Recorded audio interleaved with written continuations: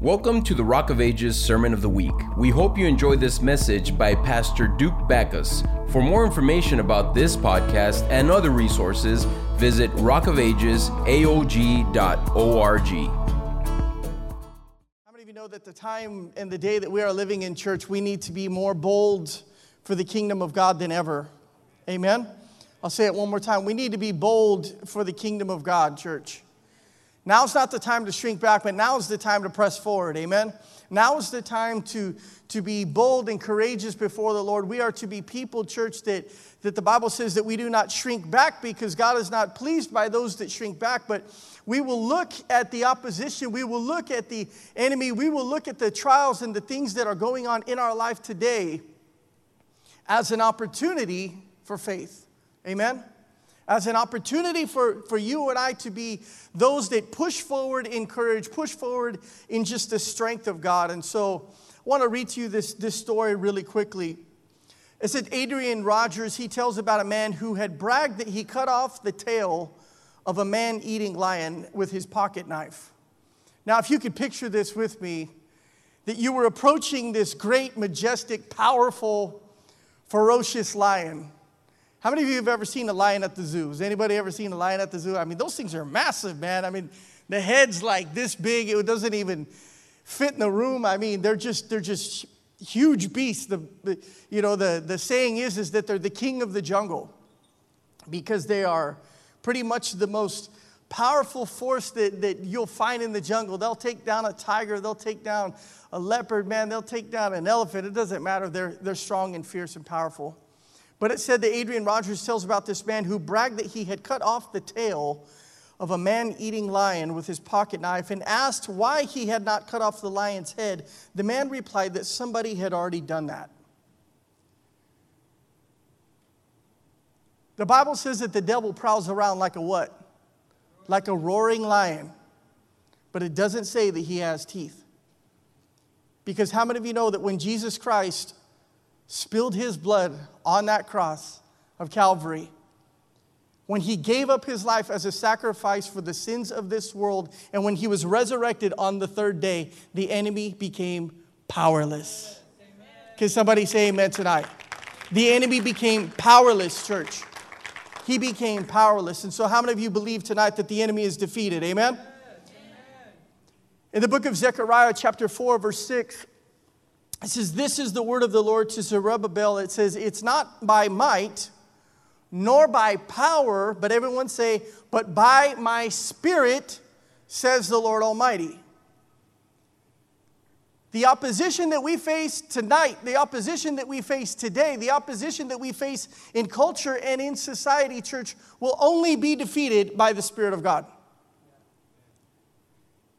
You can't put enough laws in place. You can't pass enough bills in the White House. You can't, change curriculums in the school systems. All those things are nice things to attempt to do, but ultimately,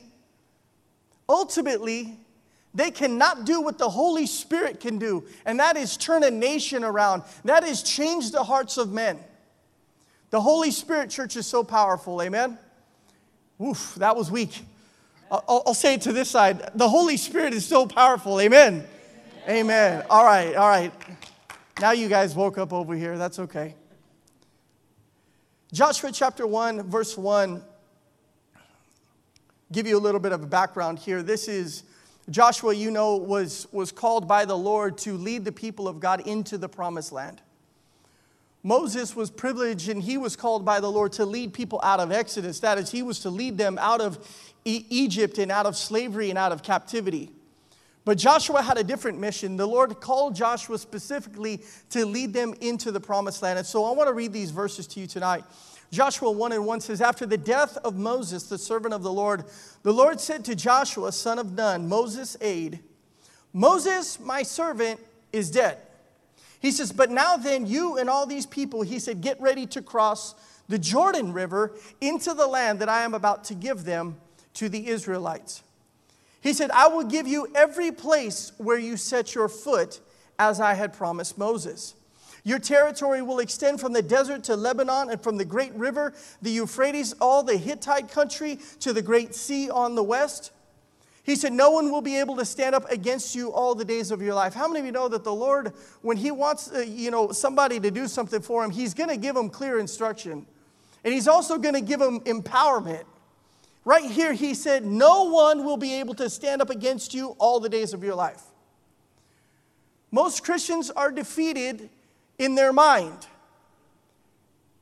They wage spiritual warfare in their mind, and they don't understand what it is that God has actually given them. That through Christ Jesus, church, you and I would have the victory over all things. And here he's telling Joshua, he says this, no one will be able to stand up against you all the days of your life. That's a good promise, isn't it? The Lord's telling you right now, no one will be able to stand up against you all the days of your life. He goes on to say, as I was with Moses, so I will be with you. I will never leave you nor forsake you. How many of you know that God has never left us? Amen. That song that we just sang, he has never let you go, church. He has never let you go despite the feelings that you have felt in this world, despite the troubles that you have faced, despite all the things that you have gone through, he has never let you go. That is a sure promise of God. He says, so I will be with you. I will never leave you nor forsake you. That is, turn his back on you. In this world, people will turn their back on you, but God will never turn his back on you. He says, so be strong and courageous because you will lead these people to inherit the land that I swore to their forefathers to give them. He said, be very strong and courageous.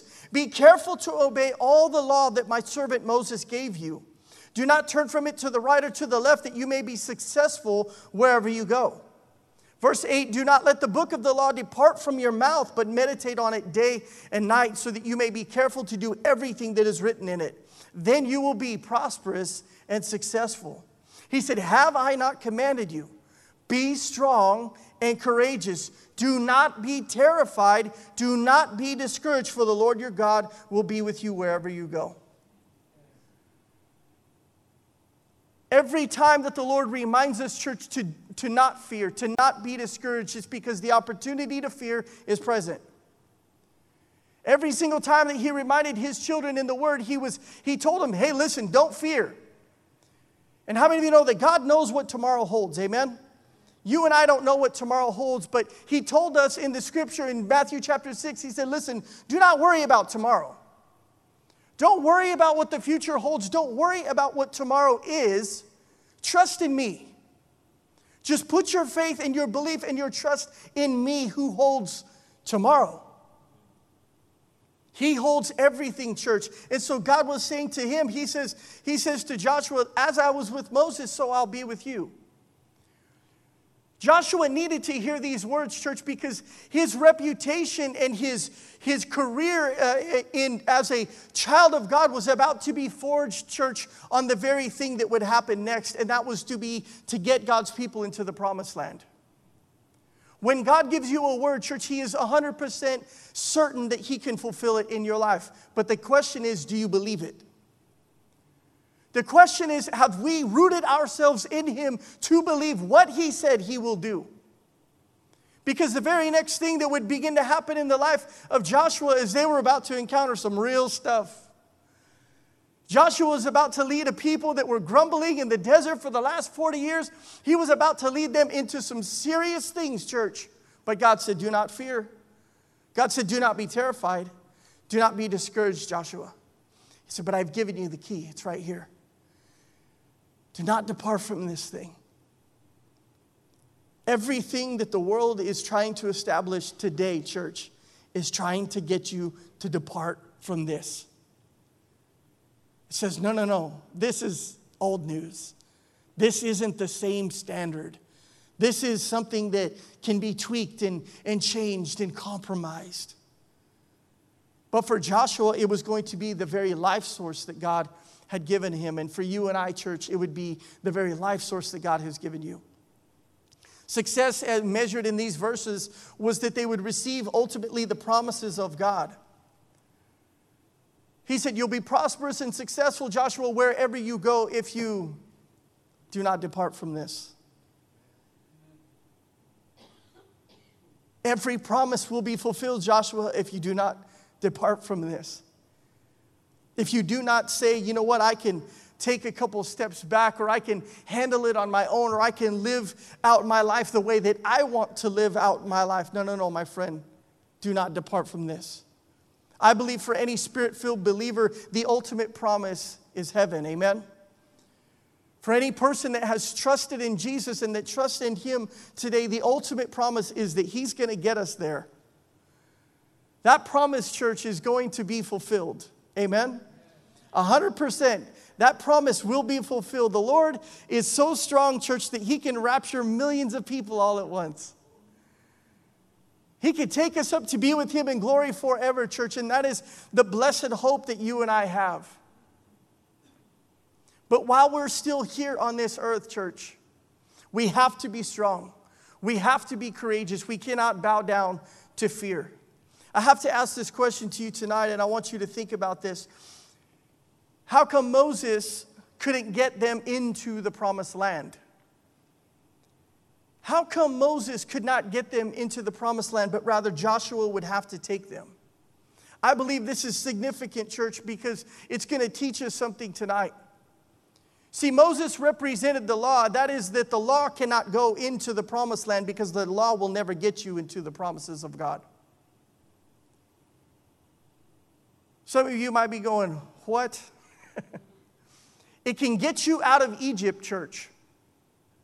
It can get you out of Egypt, but it can never get you into the promised land. In the same way, a religious life of church going and routine prayers might keep you out of the world, but it will never impact the world around you without the power of the Holy Spirit.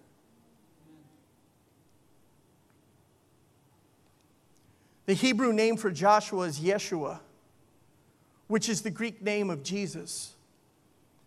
The salvation of the Lord was being proclaimed, that the message was stirring faith in the hearts of these people. And so in obedience to God's command, Moses, if you remember when he was leading the people out of Exodus, the Bible says that he had lifted up his rod and his staff in the face of the waters of that Red Sea. And what happened was a strong wind began to blow, and all of a sudden the waters divided. It was this picture, and if you can picture this with me just for a second, there was two towering walls of water. Imagine if we could just part the ocean out there at the island, and you would just see two walls of water standing on each side of this dry land. And it was this massive just scene that there was this huge parting of the water, and all of a sudden there was dry land in the middle that was running down between them. This would be the very people's salvation to get to the other side. This would be the very thing that God would do through Moses to get them where they needed to go. And if they could get to the other side, they would be safe, but they had been grumbling. They had been complaining. But the message of God's servant Moses had stirred them to believe God. So now all of a sudden, they were standing in the middle, church, of a miracle. And sometimes we don't see that the walls have been parted, that the ocean has been parted before us, but we have to understand what we have and who we are in Jesus, church. That no matter what ocean stands before you, no matter what giant stands before you, no matter what circumstance before you, it's already parted in Jesus' name. It's already defeated in Jesus' name. But we cannot fix our eyes on the ocean. We cannot bow down to the thought of seeing that there's insurmountable odds, that there's no way we're going to get through this thing to the other side. There's no way that we could ever get there. But they believed God and they marched forth. They marched forth in the faith that God had given them and that He promised to lead them to this place. How many of you know that when they crossed the children of Israel out of Egypt through the Red Sea, it actually meant that they were baptized into the Red Sea? This was a foreshadowing of the spilling of the blood of Jesus. As they passed through, church, it was significant of what you and I would receive later down the road when you would say yes to Jesus. That all of a sudden you would pass through the blood of Jesus. And those of us who would believe and receive the work of salvation through the death of Christ on the cross would cross from Egypt, which represents oppression and slavery, to Canaan and go into the land of freedom and the fulfilled promises of God. When you said yes to Jesus, church, you went out of bondage and you went into freedom because of the blood of Jesus. He has given us everything that we need, church. He has given you and I everything for life and for godliness. Amen? What a clear picture of salvation for you and I today. That no matter the odds, God will overcome the odds and He will save us if we would only begin to follow Him, if we would only listen to His word and follow His commands. Amen? And so He takes us like Moses took the people of God and He baptizes them in the Red Sea, the blood of Jesus. And then Joshua comes and he brings them across the Jordan into the promised land. Now, how many of you know that when the people crossed the Red Sea, it was on dry land? But when Joshua led the people across the Jordan River, the priests also had to get wet because they were carrying the Ark of the Covenant, which represented the presence of God. Now, this was also signifying the baptism of the Holy Spirit, which would come after Jesus died and rose again. This would be something that you and I, the believers of God that had trusted in Jesus, would one day receive. And how many of you know that when you receive the Holy Spirit, church, you're not just standing in the river, but the river is flowing from within your life? See, when the Holy Spirit is present in your life, church, it's not just a river that you jump into, it's a river that flows from within. All of a sudden, the manifest presence of God is dwelling inside of your heart and inside of your life. It is the most powerful thing ever, church. When the Holy Spirit is living inside of you and He's directing you, He's guiding you, He's leading you, He's giving you strength to overcome, He's giving you the courage to overcome all the fear of this world. And it's the most beautiful thing because guess what? We have nothing to fear. Because when the Holy Spirit takes up residence in your life, church, He is a spirit of power and of love, of self-discipline. He empowers us to look at giants, church, and not shrink back. He empowers us to look at the things of this world and not be afraid. John 7:38 says this, "Whoever believes me, as the scripture has said, streams of living water will flow from within him." It says, by this He meant the Spirit, whom those who believed in Him were later to receive. But up to that time, the Spirit had not been given since Jesus had not yet been glorified. What a tremendous gift. Amen? What a tremendous gift, the precious gift of the Holy Spirit. A gift that will guide you, that will supply for your life, that will fortify you, that will strengthen you, church. A gift that can only bring peace and joy and righteousness. Man, we have everything if we have the Holy Spirit. I said you have everything if you have the Holy Spirit.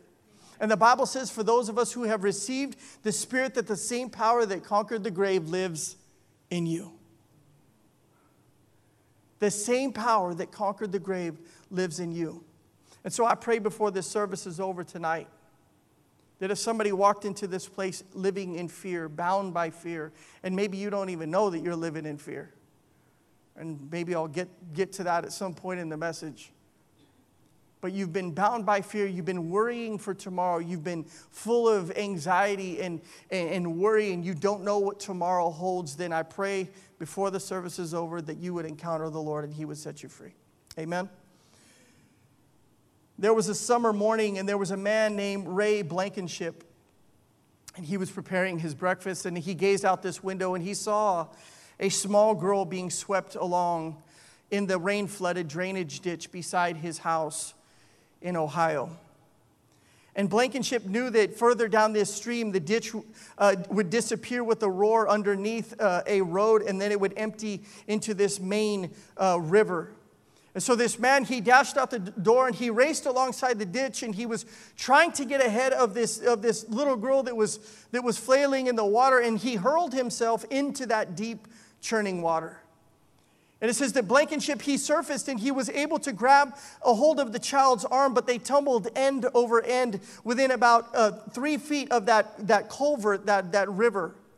And so Ray's free hand, he felt something that was possibly a rock protruding from the bank. And so he clung on desperately, but the tremendous force of the water, it tried to tear him and that child away. And he thought to himself, if I can just hang on until help comes. And so he did better than that. By the time that the fire department and the rescuers arrived, he had pulled the girl to safety. They were both immediately treated for shock, and on April 12, 1989, this man was awarded the Coast Guard Silver Life-Saving Medal.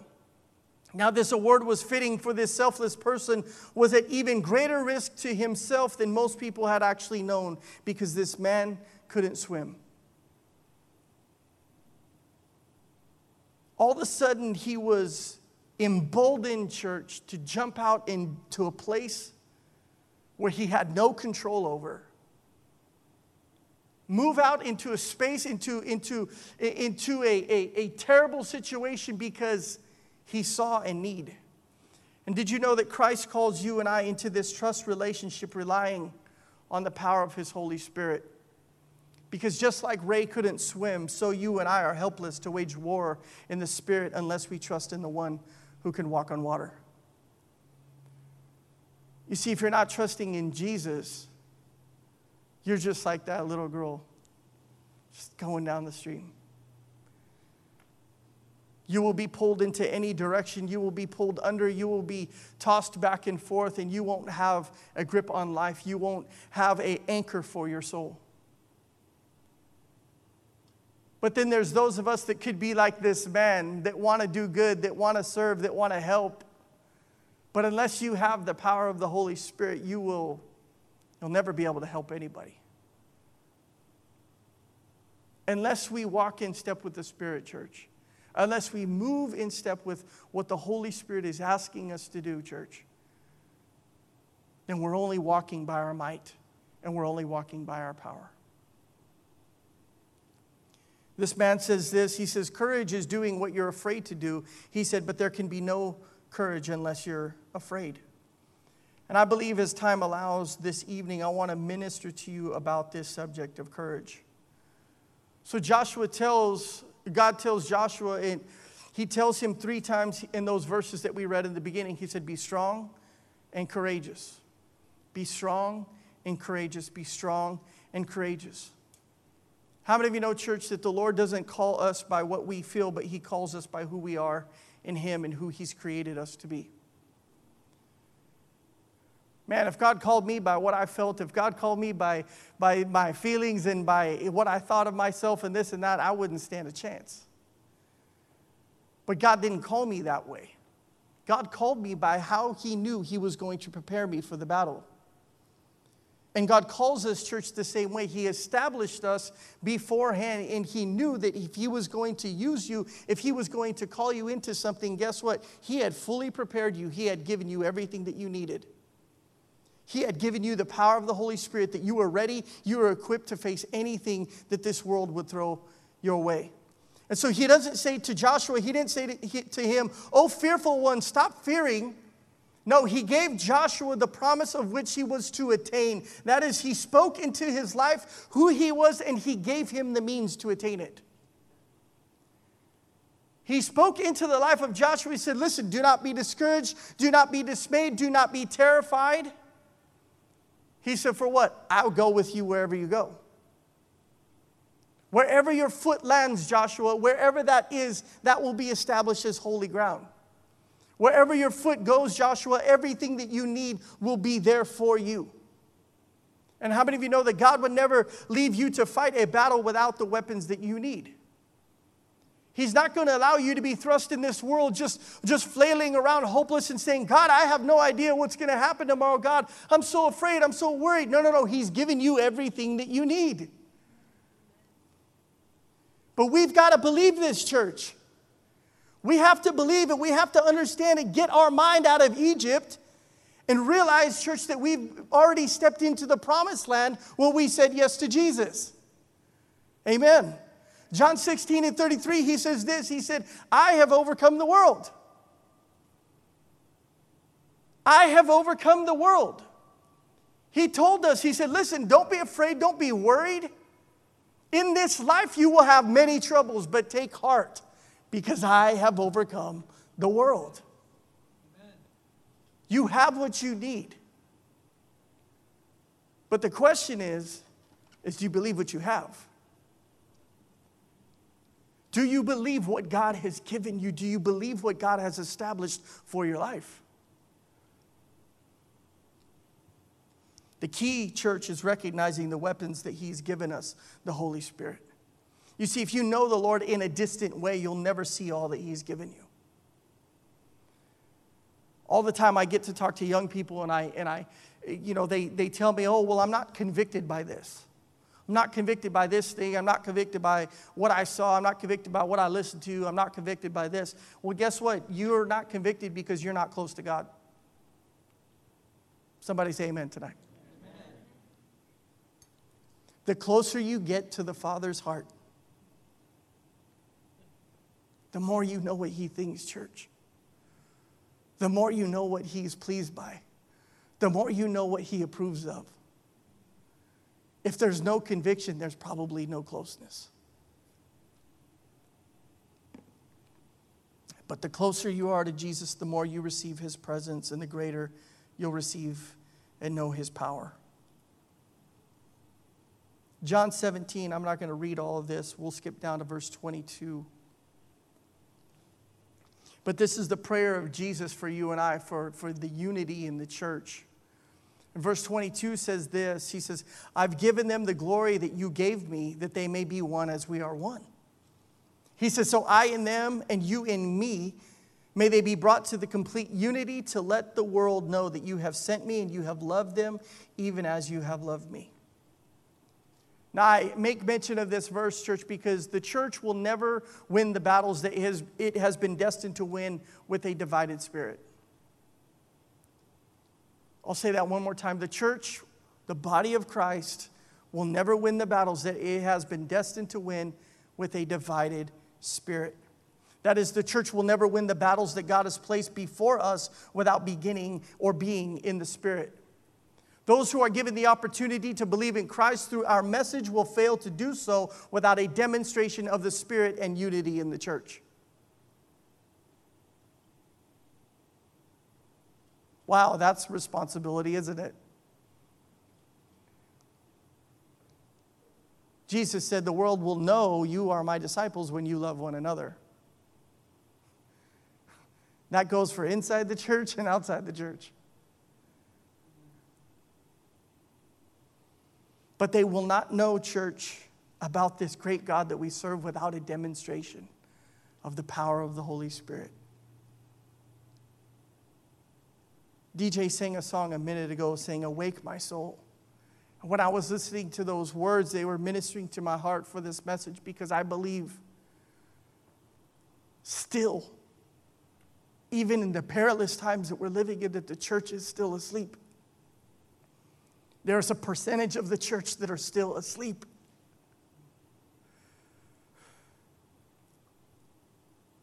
That they don't get what's coming up ahead. And somehow they think that their lukewarmness, that their stagnancy, that their complacency is somehow going to be okay with this God that has asked them to surrender everything. That has asked them to daily take up their cross and follow Him. And we cannot be fooled, church. We cannot be deceived by anything in this world to think that this God is going to be pleased by our lukewarmness, that God is somehow going to be okay that we've just kind of got one foot in, that He's going to be okay that we kind of just showed up to church on a Wednesday, that He's going to be okay that we sometimes show up on a Sunday, or sometimes we share something on social media about Jesus. No, my friend, you have to be all in. All in. All in. All in, church, because those who are all in are going to be all out. Those who are all in are going to be all out, man, when He calls our name. But there's not going to be like, oh, hold up, God, I'm getting ready. No, 2 Peter 3:9 explains it all perfectly for you. For the Lord is not slow, as some understand slowness. But He is what? He is wanting you to what? To come to repentance. The Lord gives us time, church. But guess what? The season that we are living in, I believe the wickedness that is so heavy in the world right now is provoking God. And God's going to say, enough is enough. I'm taking Him home. And I have to make this stern tonight just a little bit, because if you're asleep, it's time to wake up. Yes. If you're asleep, it's time to wake up. Amen. It is time to wake up. The biggest roadblock that the enemy brings against the people of God is very easily identified. I told you I was going to talk to you about courage, and I have just a few minutes left, but it's the opposite of being courageous, which is being fearful or afraid. You see, the one who is opposite of Christ is Satan, and that means that he takes on an opposing stance of that which Christ says you are and of what Christ has empowered you to do. And everything that Christ has said, the enemy comes in and he tries to deceive the world. That word opposition means resistance. It means dissent, expressed in action or argument, conflict, hostility, objection, criticism, or non-compliance. A rival group of adversaries. That's what opposition means. I hope I didn't describe anyone familiar. I'm just joking. How many of you know that we aren't called to live by lies, deceit, or fake news? Can somebody say amen? But we are called to live by faith in the Holy Spirit. And so this calling of Joshua, it shows us a picture of how the Lord has called his people to move. That is, he is calling you and I into this trust relationship to take us where we have yet to go. And so the people of the Spirit, we must recognize that there is an opposition that is before us is never greater than the promise on the other side. It looks tall. The ocean looked big. I can guarantee you, for the Israelites, the Red Sea was the Red Sea. It looked impassable. It looked impossible. But nothing that you would ever face in this world is bigger than your God. I'll say that one more time. Nothing that you could ever face in this world, church, is bigger than your God. Amen? And the walls of opposition, of sickness, disease, generational curses, fear for safety, and more oppose us, we do not fix our eyes on the problem, but we focus on the promise and the promise giver. 2 Corinthians 4:17 says, "For our light and momentary troubles." Now, I need to just pause there just for a second. This is Paul, man. He's in a prison. He's being shackled and imprisoned for preaching the gospel, which there are people in prison for preaching the gospel right now in Afghanistan, in the Middle East, in China, all around the world. I want you to think of the severity of this just for a second, because Paul makes it sound like it's nothing. And right now, some of us are like, oh, COVID and all this stuff that's happening in the world. We're super afraid. We're super afraid. You're not even in shackles. You're not even imprisoned. You literally have nothing to be afraid of right now. Paul's chained up in a prison. He says, "For our light and momentary troubles."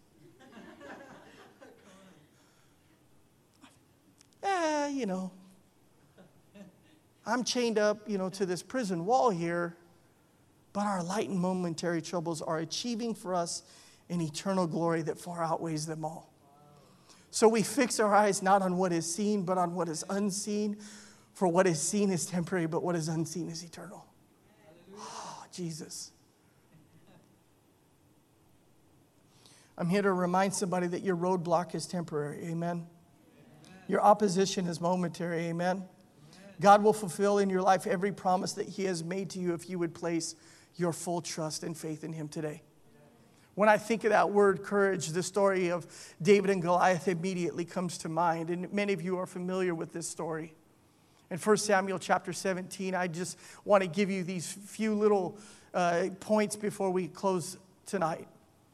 Goliath was over 9 feet tall. His sword and his shield were about 15 pounds each. His shield was so heavy that he appointed somebody to carry it. And he shouted at 100,000 Israelite soldiers for 40 days. How many of you know that the enemy will always try to make God's warriors fearful? So 1 Samuel 17 and verse 8 says, Goliath stood and he shouted at the ranks of Israel. He says, "Why do you come out and line up for battle?" He said, "Am I not a Philistine and are you not servants of Saul?" He says, "Choose a man and have him come down to me. If he is able to fight and kill me, we will become your subjects. But if I overcome him and kill him, you will be our subjects and serve us." Verse 10 says, "Then the Philistine said, 'This day I defy the ranks of Israel. Give me a man and let us fight each other.'" How many of you know that the enemy will always try to act like he has something that he doesn't possess? He always tries to act like he has something that he doesn't possess, church. He was trying to use a battle to gain their subjectivity when God had already made them free. He said, oh, if you kill me, if you win, if you beat me, we'll become your subjects. But they were already declared their subjects because God had established them as his own people. And I have to remind somebody in here tonight, listen, sometimes we're allowing the enemy to level the playing field when the playing field has never been level. It's never been that way. It was never set up that way. Because you have Christ in your life, church, you are already victorious. You're already victorious. But what does he do? He says, oh, hold on a sec. Let me see what I can get them to believe. But the end of every victory is the beginning of the next battle. And so we need to recognize how he's trying to trip us up in this mode of fear. Let's read verse 11. 1 Samuel 17:11. On hearing the Philistines' words, Saul and all the Israelites, they were dismayed and terrified. When you believe the enemy, this is the results of believing the enemy. Fear. Every single time. When you believe a lie of the devil, when you are deceived in your mind into thinking that somehow this thing is unachievable, you cannot overcome it, you are gripped by fear. So verse 12 says, now David was the son of an Ephrathite named Jesse, and who was from Bethlehem in Judah. Jesse had 8 sons, and in Saul's time he was old and well and advanced in years. Verse 13, Jesse's 3 oldest sons had followed Saul to war. The firstborn was Eliab, the second was Abinadab, and the third was Shammah, and David was the youngest. The 3 oldest followed Saul, but David went back and forth from Saul to tend to his father's sheep in Bethlehem. Verse 16, this is an important verse. For 40 days the Philistine came forward every morning and evening and took his stand. Verse 17 says, now Jesse said to his son David, take this ephah of roasted grain and take these 10 loaves of bread for your brothers and hurry to their camp. Take along these 10 cheeses to the commander of their unit and see how your brothers are and bring back some assurance from them. Verse 19 says that they are with Saul and all the men of Israel in the valley of Elah fighting against the Philistines. I want to give us a few keys, and you can write these down quickly. I'll let you pull out your phones just for a second. Write this down. The number one key to kingdom courage is obeying your father's orders. Write that down and remember that. The number one key to obeying the Lord or to having kingdom courage is obeying your father's orders. It goes on in verse 20 to say, early in the morning, David left the flock with a shepherd. He loaded up and he set out as his father Jesse had directed.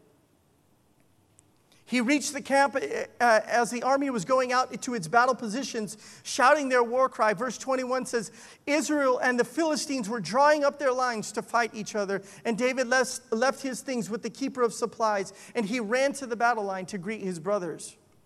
How many of you know that fear will keep you in familiar places, but faith takes you to fearful places that you would have never gone? It's going to take you to a place that you would never have gone in your own strength or in your own power, but it's not by my power, it's not by my strength, but it's by what? The Spirit, says the Lord. Verse 23, as he was talking with them, Goliath, the Philistine champion from Gath, he stepped out from his lines and he shouted his usual defiance, and David heard it. Verse 24, when the Israelites saw the man, they all ran from him in great fear. The devil's been shouting a lot of things lately. The devil's been saying a lot of things. He's been shouting a lot of things through people. He's been deceiving a lot of people. He's been trying to push worry and fear into the lives of the people of God. Every single day he does this. But God is going to position you for victory, not only for yourself, but for those who are bound by fear.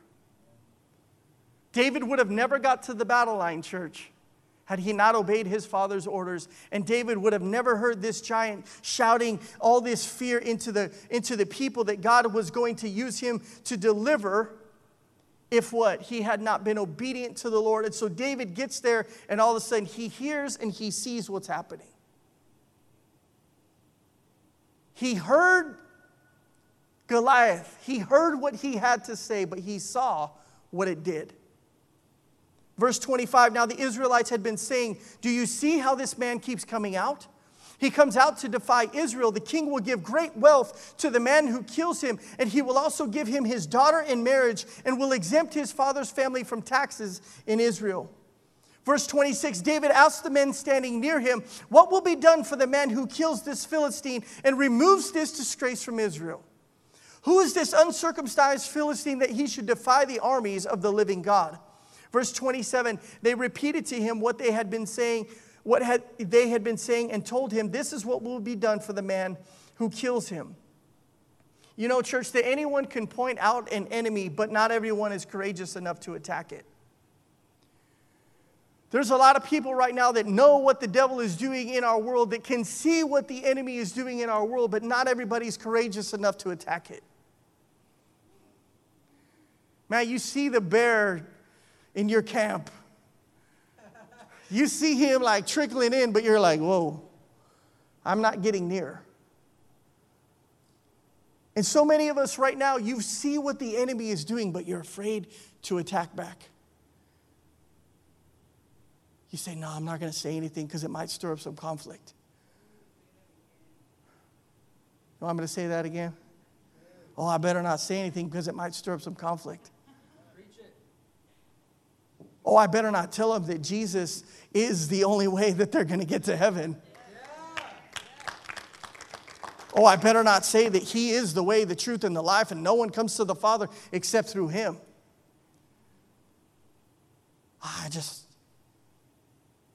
It's time for the church to wake up. Amen? I said it's time for the church to wake up. Verse 28, when Eliab, David's oldest brother, heard him speaking with the men, he burned with anger at him, and he asked, why have you come down here? And with whom did you leave those few sheep in the desert? He goes, I know how conceited you are and how wicked your heart is. You came down only to watch the battle. You know, church, that people often criticize what they're afraid to do, and those who criticize another's freedom often don't realize that they're still bound. Eliab is his older brother. He's been enlisted in this army, and all of a sudden he's criticizing his baby brother. But you know why he criticized him? Because he was afraid. He was afraid. He saw something in David, and he's going, nah, man, I don't know how it is that you think that you're going to go out there, when he was shaking in his boots the whole time. Verse 29, now what have I done, said David, can't I even speak? He turned away to someone else, and he brought up the same matter, and the men answered him as before. You know, church, that we have a choice to hear others, but we don't have to listen to what they've said. There's a lot of stuff that's being shot into your ears and into your life right now, and listen, you can hear it, but you don't need to listen. There's a difference. There is a difference. You can hear some stuff that's going on in this world, but you don't have to listen. Mario Murillo posted something that I shared on Facebook the other day that I thought was just an absolute bomb, and I loved it. I love setting off bombs and then just kind of like leaving sometimes. But he said, nowhere in the scripture does it say that you need to obey corrupt government. He's right. Nowhere in the scripture does it say that you must obey corrupt government. Do you remember Shadrach, Meshach, and Abednego? When they were told to what? Bow down to the image of this king? When they were told to do certain things that were against who they knew their God to be, they said, no, my friend, I'm not going to bow. It doesn't matter if they've lit the fire 7 times hotter. None of those things matter. They were not going to bow. That's what courage looks like, church. It looks like standing up in the face of the giant and being immovable. Amen.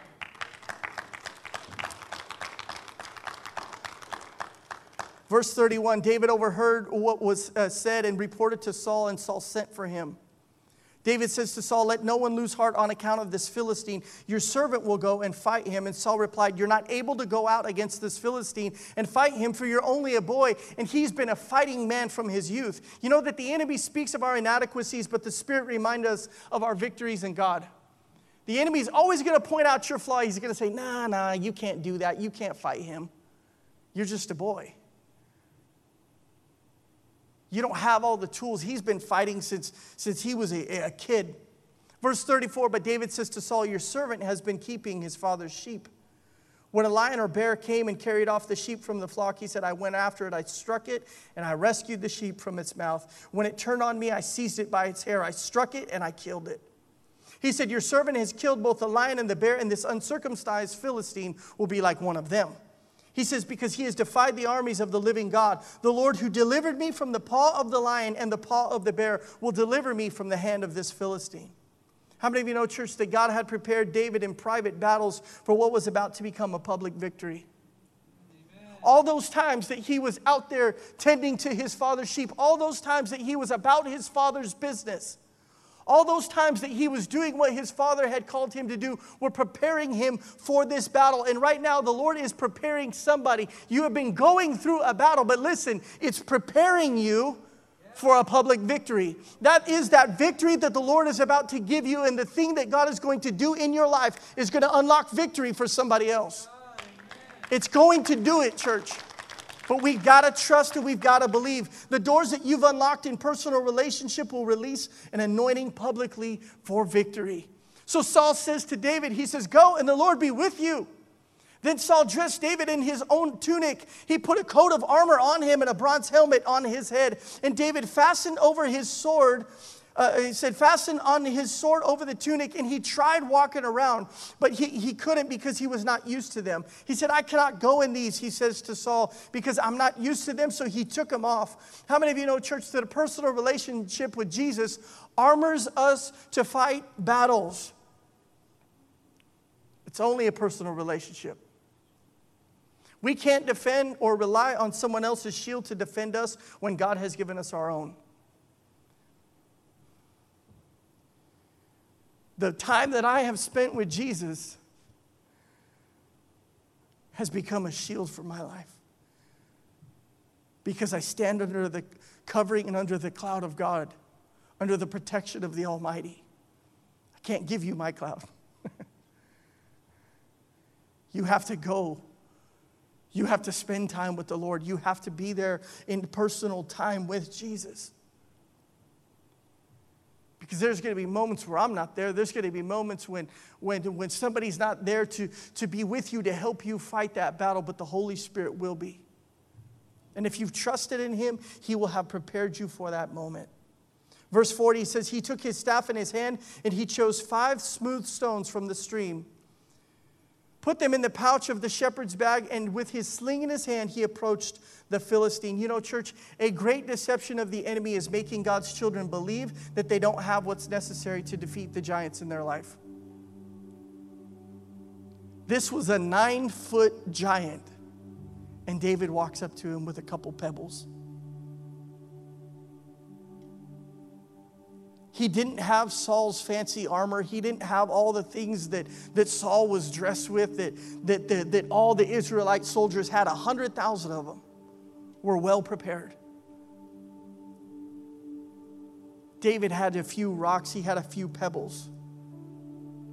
And sometimes we think, well, Lord, I have this unseen Holy Spirit in my life. But God, I can see that giant. I can see that thing. I can see that opposition, Lord. I don't believe that what I have, God, is bigger than that.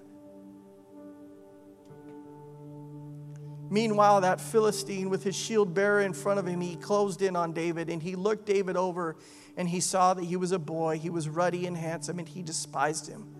He said to David, he said, am I a dog that you would come at me with sticks? And the Philistine cursed David by his gods. He says, come here. He said, I'll give your flesh to the birds of the air and the beasts of the fields. And David said to the Philistine, he says, you come against me with sword and spear and javelin, but I come against you in the name of the Lord Almighty, the God of the armies of Israel, whom you have defied. Did you know that the enemy will always try to make you believe that he has power? But Jesus said, all authority under heaven and under the earth has been given to me. And he took the keys to death, hell, and the grave, and he gave them to every son and every daughter that would believe in his name. Every single one of us. The enemy has no authority. I need you to say that tonight, church. Say, the enemy has no authority. Say it like you mean it. The enemy has no authority. The enemy has no authority over me. Say, the enemy has no authority over me. That is, he is powerless. But the only way the enemy can have power is when we have bought into his lies. It's when we believed his deception. It's when we've come into an agreement with those things that he has said that are untrue.